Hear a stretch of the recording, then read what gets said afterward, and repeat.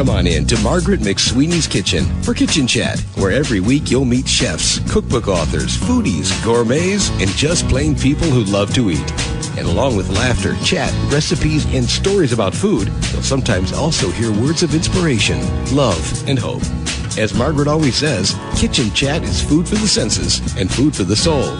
So grab a cup of coffee, put your feet up on a comfy chair, and get ready to spend a little time with Margaret and her friends. Hello, everyone, and welcome to Kitchen Chat. This is your host, Margaret McSweeney, and I am truly so delighted you're joining me virtually here in my Chicagoland kitchen. And thank you for keeping in touch via Facebook on Kitchen Chat and on @McSweeney, my Twitter feed, and Instagram, Margaret McSweeney. It's so wonderful to hear from you and hear about your culinary journeys. And thank you so much for joining me on my culinary journey each week. As many of you know, it's a personal walk, and I'm discovering my late father's joy of cooking. My biggest regret in life was not going into the kitchen with him and learning how to cook. And this has just been such an emotional and fun culinary journey to discover that joy and to discover and learn all about food and recipes and cooking techniques. And so thank you. Please keep your questions and encouragement coming. And today I am just beyond delighted and honored to introduce you to someone who truly needs no introduction, Tina Ujlaki, who for 25 years has been with Food and Wine magazine. She is the executive food editor, a James Beard Award winner, just highly acclaimed and a true culinary expert. So Tina, welcome to Kitchen Chat. Thanks so much, Margaret. Happy to be here. Or there, or everywhere. Yes, everywhere. Thank you. And for November and December, for this season, kind of the theme we're pursuing here on Kitchen Chat is building traditions for the holidays. And Food and Wine magazine has been part of everyone's tradition, I think, for the holidays. And do you have some really special features coming up for this season? Of course we do. You know, we get so excited at the holidays because, the holidays November and December are our biggest issues ever, which mean that the food department here gets really excited because we get to do more recipes than we do in any other issue. This year, for example, in our November issue, we have some things. Well, we have one thing that we've never done before. Our editor-in-chief has actually just written a book called Mastering My Mistakes, and she has been building new traditions in her family. These are very, very simple, basic recipes that are maybe of the less ambitious sort. You know, we work with a lot of chefs throughout the year. Especially during the holidays, we try to keep everything as accessible as we possibly can. So we have very, very basic menu from Dana, which is great, which he did with Chef Jonathan Waxman of Barbudo here in New York. He of the chicken fame, so he's turned his expertise to a larger bird. And then we have a great multi-culti Thanksgiving story with Chef Marcus Samuelson. Yes. And I say multi-culti all in one person because, of course, he's a Ethiopian-born, Swedish bred. Yes. So we have a really, really fantastic Harlem Thanksgiving menu with him. Delicious. And then we have a huge celebration of artisans in this country, across the country.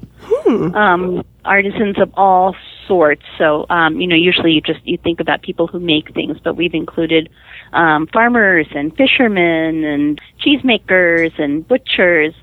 And we've gotten their special recipes for the holidays. So we have some really, really, really fantastic recipes, and we also have some fantastic stories about amazing, inspiring people who are doing really wonderful things with food. Oh, and that's what it's all about, bringing everything into the kitchen and celebrating food and the stories and creating taste memories, which is so very special, especially around the holidays, and building those traditions. Now, Tina, do you have any special traditions for the holidays with food? Oh, definitely. Well, I grew up in a Hungarian family. Yes. So a very small Hungarian family, like my parents and me. And, well, we never celebrated Thanksgiving. So when I started my own family, I was like, okay, I have a lot to make up for. So we have certain things that we do that are the same every year. I mean, they're never exactly the same, but, we always have a turkey. We always hit all of the Thanksgiving ingredients, but sometimes we move them around. So sometimes we always, we have to have pies. My daughter is now in charge of making the pies. When my kids were smaller, I made everything. Now that they're grown, they have their things that they have to make, and it's totally their call whether, I've made my certain pecan pie for I don't know how many years. I mean, I have to admit that most of my recipes either came directly from Food and Wine or were inspired by Food and Wine Sure. because, I've had all of the Thanksgivings I've had with my family. I've been working here. So we usually start with a soup, but sometimes we start with a salad. Sometimes we dispense with the first course altogether because it's too many people and too many plates at the table, and we'll just do a host of hors d'oeuvres. So, and we, usually have one that's fish, and then we have things for the fish haters, so we'll have one made with cheese and one that's vegetarian, and, fortunately, I don't have any friends who have very, very serious dietary restrictions, nor family members, so I can sort of make whatever I want.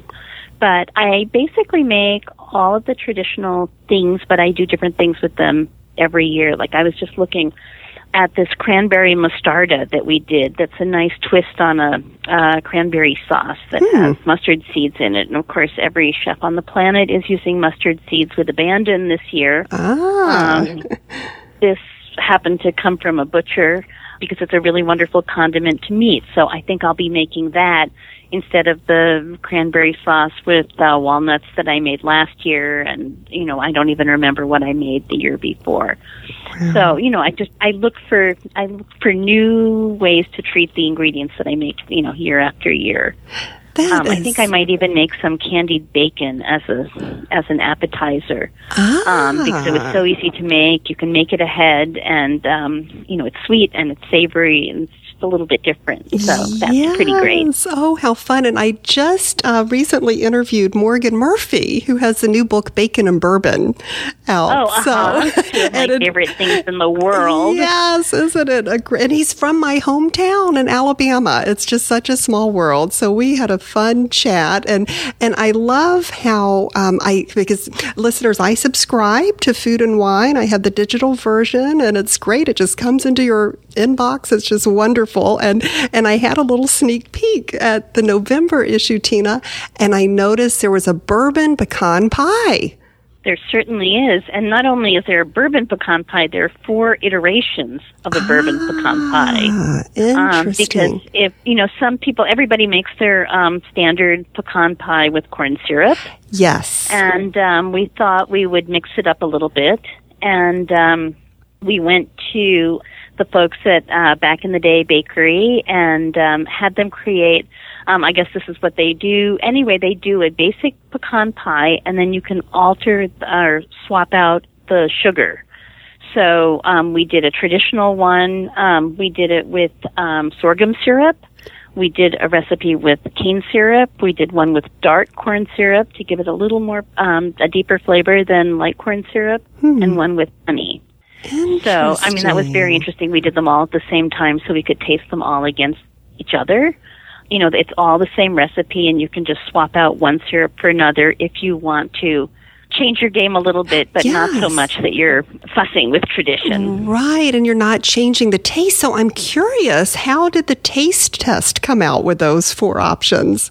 Well, to my taste, the honey was a little too intense. But maybe I'm not as much of a honey lover as I thought I was. We love the sorghum. I didn't grow up with sorghum, so that's sort of new to me. It has a slight tang to it. Cane syrup, I also didn't grow up with. So, one of the great things here is you learn something every day. So, really get to have these new experiences all the time. And I had never worked with dark corn syrup either, so it definitely has a deeper flavor than light corn syrup. But they were all, every single one of them was great in its own right. Oh, and that I'm already tasting Thanksgiving. Having grown up in the South, pecan pie was always a staple on the table. And what did you make it with? Or what did your family make it with? And that's the thing. I wish I'd known, because my dad was always in there cooking and I did not. Oh. I know. I remember, I think there was that, maybe it was sorghum. I don't know.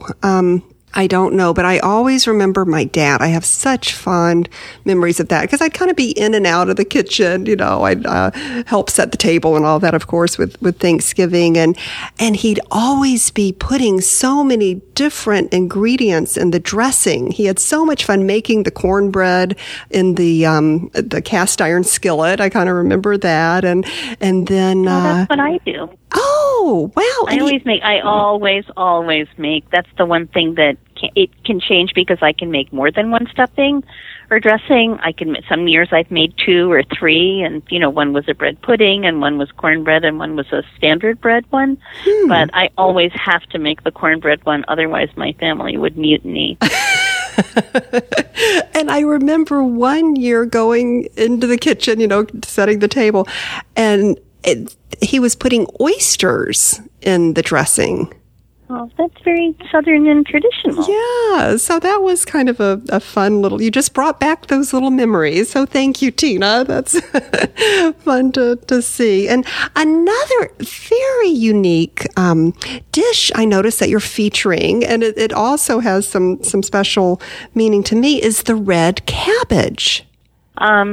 So when we were looking for farmers to feature, I was like, oh, you know what? I went to this great restaurant, and, we always love families, especially during Thanksgiving, but we love families all the time. And, they have this wonderful, wonderful farm. We actually have another farmer who's my favorite farmer at the farmer's market in, here in New York City, in Union Square, and we got to feature her recipes too. But, they did this very, very simple slaw that is perfect for Thanksgiving, actually, because with all the cooked things that you end up having, it's always nice on your plate to have something, or maybe on a side plate if it's juicy, to have something that's crunchy and that's refreshing and that's not cooked.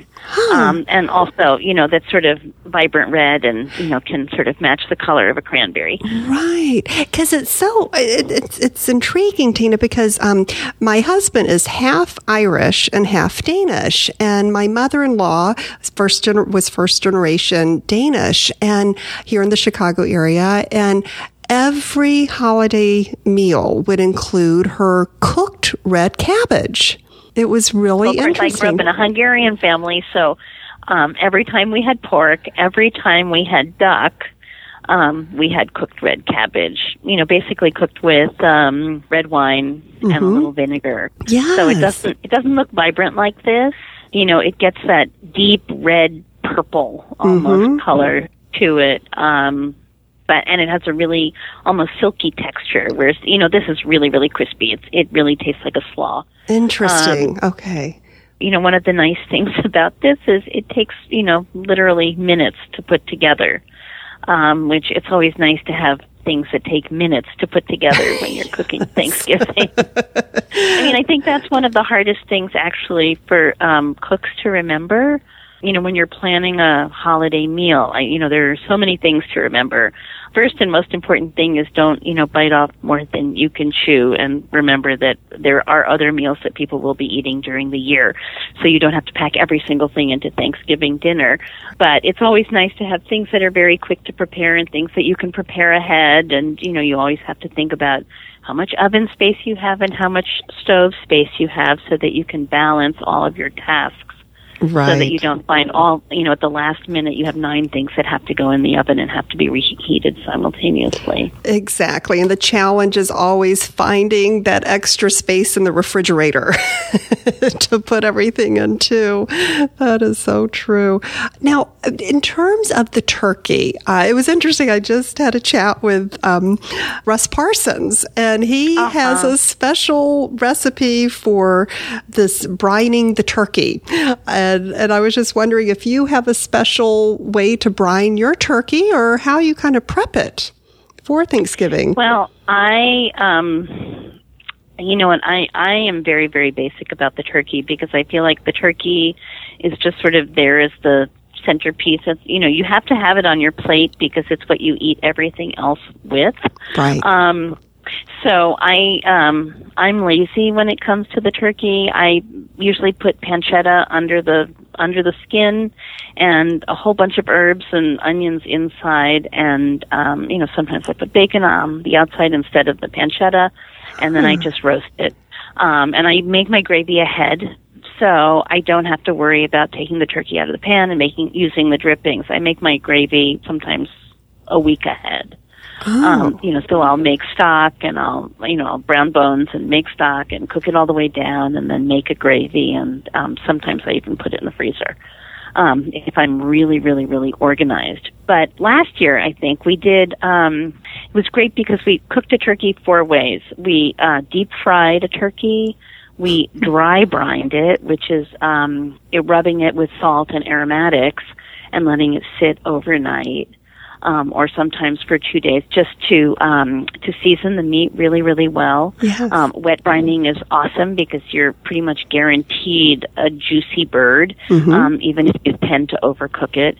And this very second, I can't remember what the last thing we did was, but I just heard somebody, my boss's friend, mentioned that he freezes the turkey breast. Or somehow he freezes the turkey breast side down so that the breast gets really, really cold, so that when you put the turkey in the oven, the legs basically have a little bit of a head start, since there's always the challenge of roasting the legs and roasting the breast, and they don't cook in the same amount of time. Right. I usually roast them separately, or, together, but separately, because I never bring the turkey to the table to show it to everybody and then take it back in the kitchen and carve it. I usually just carve it and put it on a platter so nobody sees that they cook separately, and that way I can cook everything at the same time. That is a great idea. That's a wonderful tip to take away. You don't have to do it all together. Now, just a quick question. Do you use an electric carver or a carving knife? I just use a knife. I have an electric slicer that my mother gave me. I'm a little afraid of it. It's a lot of noise, and it goes really fast, and it feels like a chainsaw. Yes. And, right. No, I just use a nice sharp knife. That is wonderful. Now, about the fried turkey, I've never fried a turkey. What was that experience like? And was it a little scary? Does the grease pop out, or how does that work? Well, the grease, as long as your turkey is dry when it goes in, and we, I know a lot of people who do that outside. We don't have outside here, and please don't tell our building inspectors that we did this.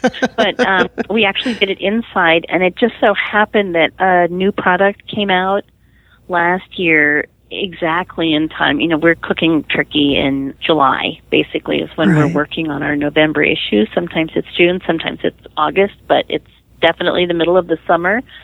But a new deep fryer came out that was specifically designed for turkey. So I was like, we'll try out the new product, and we can also fry our turkey. So we actually had a countertop turkey deep fryer that we got to fry it in. Wow. So it wasn't frightening at all. And I think it revolved, so the turkey was really, really beautifully cooked. I think it was actually everybody's favorite turkey. That sounds delicious. What fun. It sounds like such a fun place to work, Tina, This is a pretty great place to be, I have to say. Oh, my goodness. And I have to say. But, on our website, I was just looking, and I couldn't believe it. We have 185 turkey recipes. No, this is probably not all for a whole turkey, but there's too much to choose from sometimes. It's really amazing. And great ideas for the leftovers, because you're always like, what do I do with all of this turkey? So that's a great resource for what to do after Thanksgiving with all the turkey. And I love how Food and Wine has 17,000 recipes. Is that correct? I think that's what I was asking them for. Something else I was asking and they said that there's 17,000 recipes, about 17,000 recipes on our website. Wow. Is what I was told. We have a lot more because they just haven't, I think it only goes back to 1998. So I've been here for many years when, and those recipes aren't exactly represented online, but we have books that have them, and we have, of course, we have all our old magazines here. Exactly. On the shelf. So lots of amazing stuff to choose from. It's actually now there's so many recipes everywhere you look that it's, I can see how it would be a little bit overwhelming and intimidating for a new cook. Yes. To be looking around for something, and I can see why they would, instantly gravitate towards the easiest looking things there are. But, right. I like to think that our recipes are the best, of course. Oh, of course. So I would encourage anybody to come our way. And fortunately, if you look for recipes on our website, there's there are little selects on the side, and you can look for things that are fast or done in under 45 minutes that are easy. That's great. And there are thousands and thousands of those as well. We also, I should just mention that we have a significant book program that we do here, and we just came out with an awesome book. I just got it 2 days ago, called Chef's Easy Weeknight Dinners. Oh. And, every recipe fits on one page and doesn't take up the page. Mm-hmm. Most of the recipes are 2 or 3 steps, maybe some are 4. And, there's an image of the recipe opposite the recipe. So, this was a very, very exciting book for us to do because it's, a lot of people are like, oh, chef's recipes are going to be so complicated. And we pride ourselves on making chef's recipes accessible since we work with so many chefs. But yes. This book was...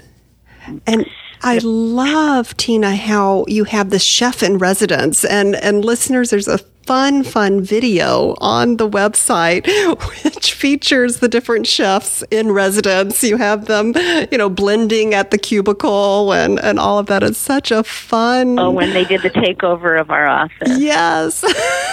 That is great. But you really do work, with these wonderful chefs as well, and collaborating on books and projects and articles, which is terrific. Well, we're very lucky because they always have to create. They always have to seek out new ingredients. They always have to find new techniques and clever ways with things that, we use all the time. So we are very, very fortunate to be there at their sleeves and, on their coattails. And so, that's why, we really, really learn every single day. Uh-huh.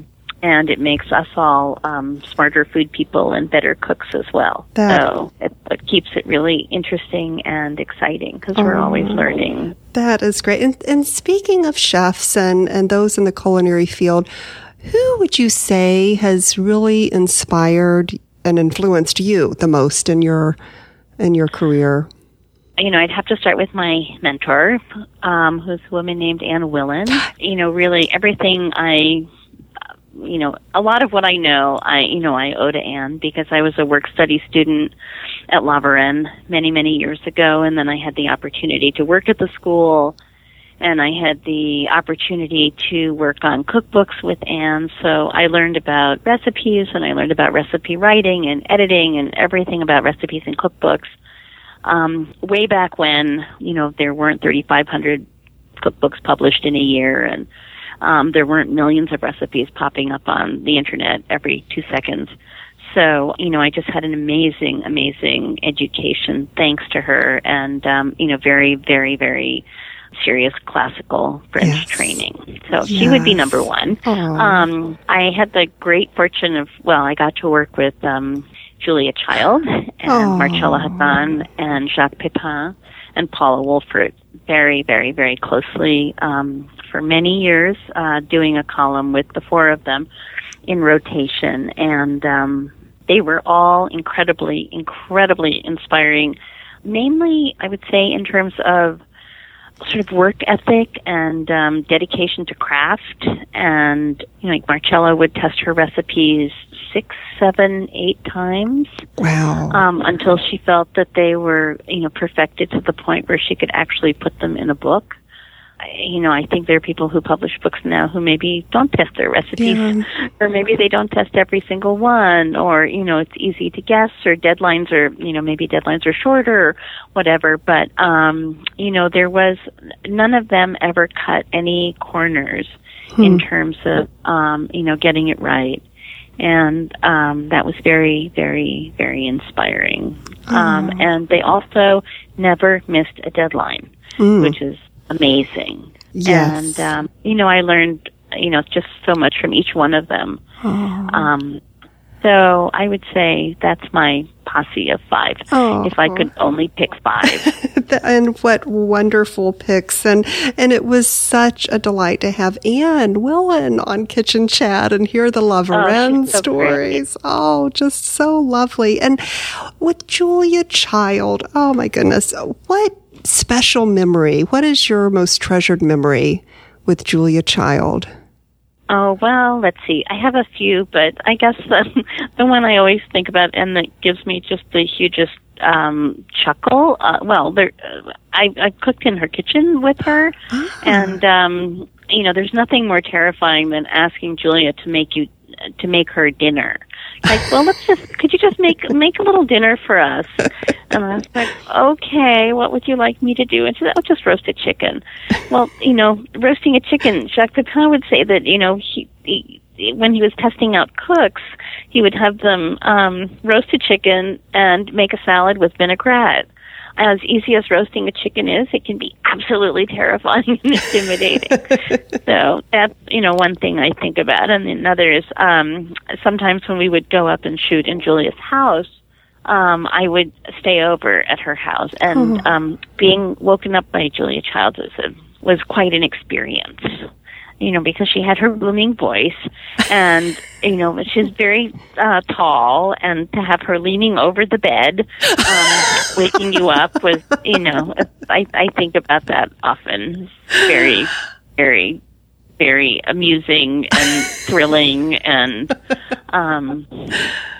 those are probably 2 of my favorite Julia things. They don't directly relate to food. And I guess the third one would be also doesn't relate to food, but they were busy shooting downstairs, and I think she was trying to get rid of me for a few minutes, and she told me to go upstairs into one of the rooms in their house where they kept all of Paul's photographs. And I just sat on the bed for what must have been an hour and a half and just went through boxes and boxes of the most amazing photographs I've ever seen in my life. So that was a huge treat. Oh, how special. And did she ever cook for you? No. I mean, she cooked when, if we were photographing a story. Right. It was her food but there were food stylists there and other people helping. So she actually did. I've never had her, actually cook for me, no. Oh, and I've eaten with her, but no, I've eaten at her kitchen table. Wow. That chicken, which I guess it was okay because we continued to work together for many years after that. So I must have passed the test. But oh, how special! And did she ever talk about any special traditions that she had for the holidays? Well, yes, but it's not food related, but I'll tell you anyway. Sure. We actually got to do a story on it many years ago. She and Paul were not Christmas card senders, but they would send Valentine cards. Oh. And they would make a Valentine card with the 2 of them, something to do with the 2 of them. I think there are a couple of them in her book that they actually photographed. And they were usually very humorous, but sometimes it was sort of I remember one that was the 2 of them in a bathtub, on either end of a bathtub, and, it had some very, very sweet saying, and, sometimes, they were just decorated, but those Valentine cards were very, very adorable. Oh, I know they've been published elsewhere as well, but, that's the only tradition. I mean, I'm sure when she celebrated with her family, even though she didn't have kids, she had family that she was very, very close to. Right. So I'm sure she celebrated with them. Oh, I think we did a Christmas dinner at her house. Many, many years ago. That might have been the time she came. When I was sleeping there, when she came to wake me up. How fun. But, it was for a story, so, it wasn't as if it was a real dinner that she was having that we were photographing. Oh, but how special. What treasured moments with Julia. That is just so neat. Thank you for sharing that. And Tina, I want to make sure I get to the listeners' questions. They have been just emailing, texting, all of that. Justin says, what do you think about the growth of canning with high-end restaurants doing their own canning? And he also asks, is braising the next big culinary thing in cooking? Oh, well, those are two very good questions. Let's see. Well, I think it's awesome if restaurants are preserving the harvest and canning and pickling. I think it's fantastic, and I'm sure they're using great peak season fruit or vegetables, and I guess you'd can beets. So, I think that's awesome. Of course, chefs everywhere are making their own condiments. It's a way of, putting their own stamp on what they're doing. So, it's great to have a larder that you can draw from. That's a larder that, is bespoke, that, you basically created. Yeah. Braising. I think braising should be in everybody's repertoire because it's easy, and low and slow takes care of itself.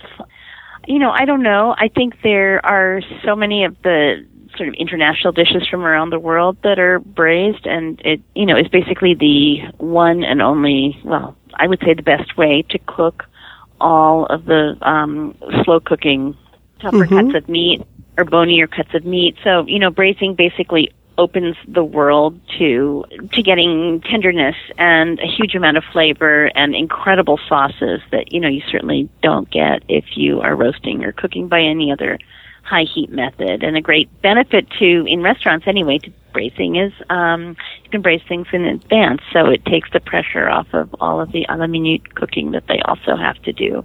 Oh, that sounds great. Thank you, Justin. And Sharon, who is actually the co-president of Chicago Gourmets, asks, what is the next emerging growth area geographically for boutique wines?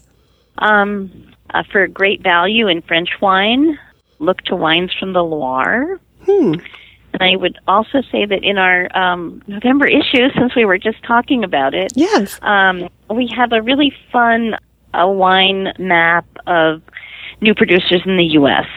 So they're standout bottles from the New America. We did this thing called the Great American Wine Challenge. So they're wines from once unpromising states like Arizona, New York, Texas, and Virginia. Wow. That we celebrate. Yes. So, those are fun. And I believe our entire November issue is online already. Great. I believe. I might be wrong, but I know it's out in the world.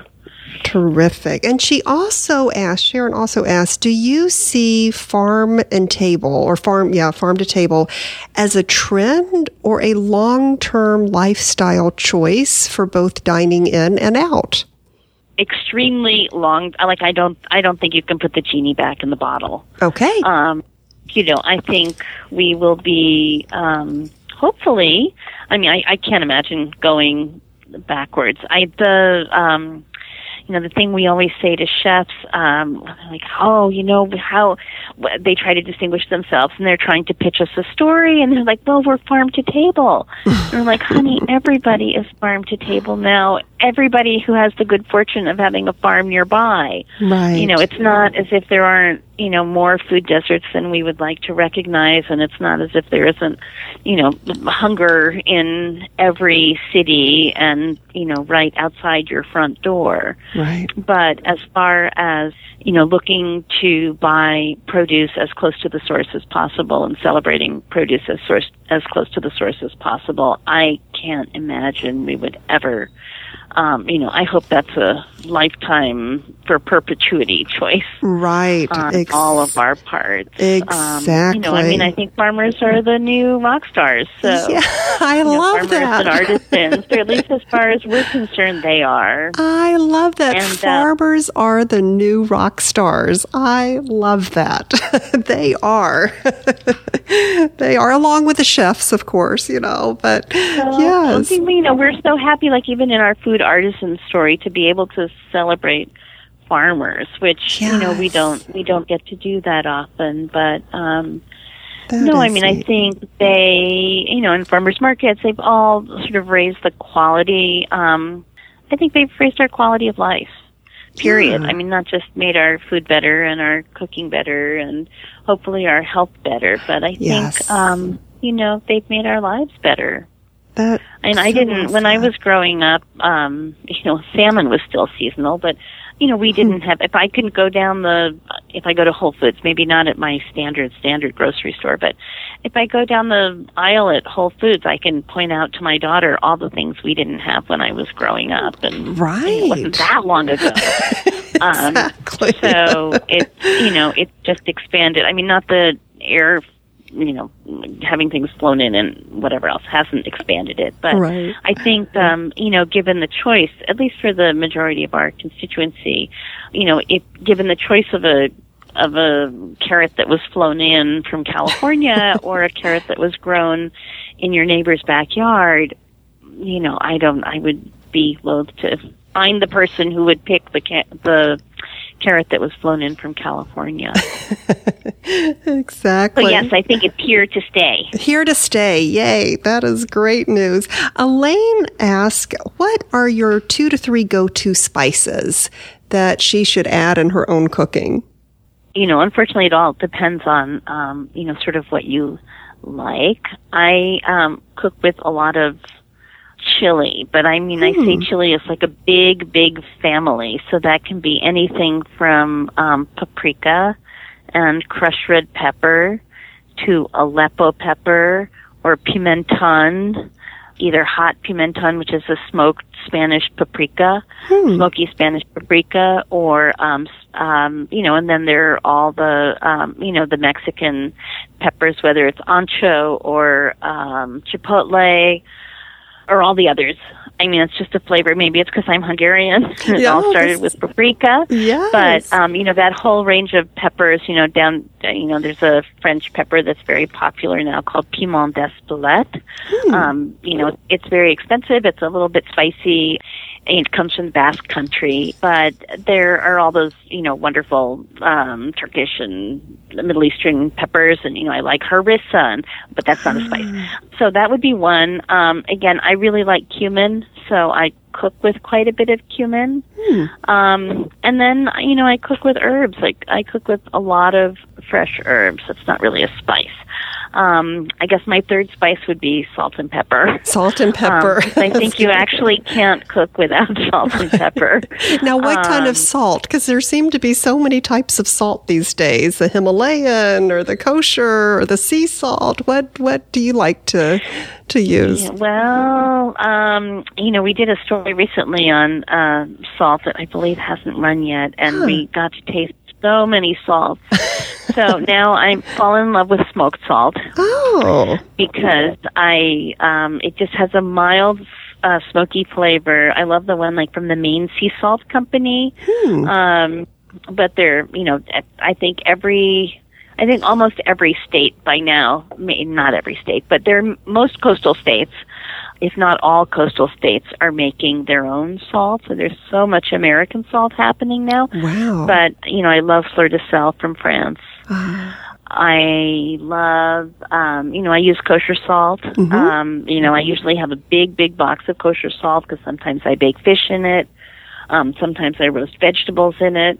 So fortunately it's not very expensive. It comes in a big box and it's a clean tasting salt. The one salt I hardly ever use anymore is fine table salt. I just find that I don't use it, which is really unfortunate because I have some very nice salt shakers and I can't use them. Oh, goodness. Well, yeah, there's so many variations of salt for sure. One thing that Chicago is definitely celebrating, Tina, is the fact that the James Beard Awards are going to be held here in 2015, which we're just so excited well, we're excited too because it means we get to come to Chicago. Yes, and I can't wait to see you in Chicago and welcoming you here. But that prompted the question for Nina, who is very curious to hear your thoughts about how Chicago compares to New York City and Las Vegas and Miami in regards to the dining. Do you feel that Chicago has really become more visible in the culinary world and even more respected recently? Oh, absolutely. For we myopic New Yorkers, Chicago is right there at the top. You have so many awesome chefs. Yes. You have such a wide variety of styles. I've had the good fortune to eat in Chicago a few times, and it's amazing. Yes. I think I don't think of. As far as I'm concerned, Chicago is on par with any other top dining destination in the United States. Yes, and Absolutely. Thank you for recognizing that. That's so exciting to hear. Absolutely. We recognize that, I think, in every single issue that we publish. Yes. As a matter of fact, we have that really counterintuitive story with Grant Achatz in our November issue, where he is wearing a nice little, a girly apron, I have to say. It's turquoise and it has flowers on it. Aww. And he's making recipes using a slow cooker. Oh, fun.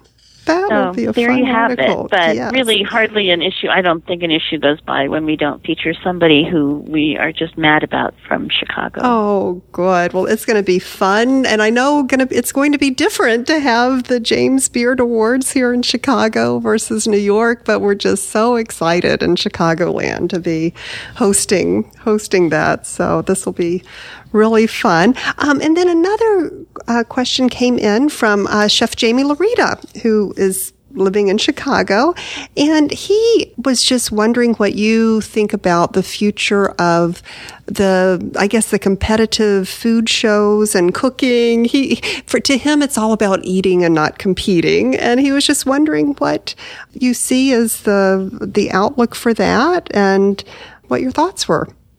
I agree with him that it is about eating and sharing table with people and celebrating being at the table.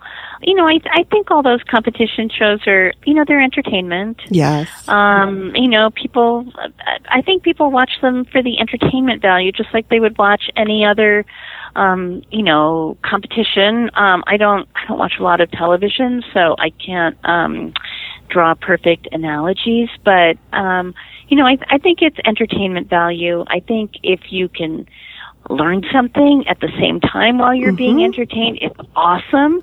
But I think, even just, it's entertainment. It just happens to have, be food related. I've seen a couple of cooking shows that were just, absolutely beyond ridiculous. But, I think it's just, it's about entertainment. Yes. It's funny because, I didn't grow up watching the Food Network, but I've talked to a lot of people who, said when they were growing up that the television was always on and it was always turned to the Food Channel. So they just grew up around food. Right. That's a new concept to me. Yes. But yes. I'll just go back to Julia for a second, and how forward thinking she always was. I remember we just happened to be doing a shoot at her house when the people who were starting the Food Network came to ask her what they thought of her idea what she thought of the idea of a 24-hour food channel. And, she just thought it was the most amazing idea. She thought it was going to be fantastic. She thought it would be just wonderful. And if it could happen in her lifetime, she would just, be thrilled. And then they asked me, and I was like, oh, that doesn't sound like a very good idea. I can't imagine people being, I can't imagine there being enough of a viewing public. So, what do I know? But it was, that was another thing about Julia was, she was always looking ahead and always just thinking that there was, so much more to happen in this, industry, and so many more people to get excited about cooking, who hadn't been as enthusiastic about it as they could have been or should have been. So anyway, you know what? If it brings some aspect of food or cooking into somebody's life, or if it ignites a little bit of the spark, then it's great. I guess maybe we can't judge how you get there. Right. Right. It's the fact that you get there. So yes, and it's but the competition is just it's for fun. I'm not really into competition, so just personally. So right. But I know that from from online promotions we've done and from the things we do in Aspen, I know at our Aspen Food and Wine Festival that we host every summer. I know we do a Ready, Set, Cook, which is an old show by now, or we used to do a Ready, Set, Cook, and that was always one of the most popular events where, there's a competition and, can see whether, Jacques Pepin, beats Thomas Keller or something like that. But, it's more for the entertainment value, I think, than for anything else. Well, this is I've just learned so much through this kitchen chat, Tina. I've had so much fun with you, and I'm so excited about the great resource that Food and Wine Magazine has, both online and in print, and all the great events that you're sponsoring. I saw something about a Barbados event coming up. Is that right? Oh, yeah, we do that. I don't even know, I probably misquote it, but I think there are 25 of them that we are involved in around the country, with Aspen being the big kahuna, and I believe Pebble Beach right behind. Oh, well, that is just so much fun. And listeners, I'm going to make sure I have a link to Food and Wine so you can get the online resource, and you can check into subscribing online or in print.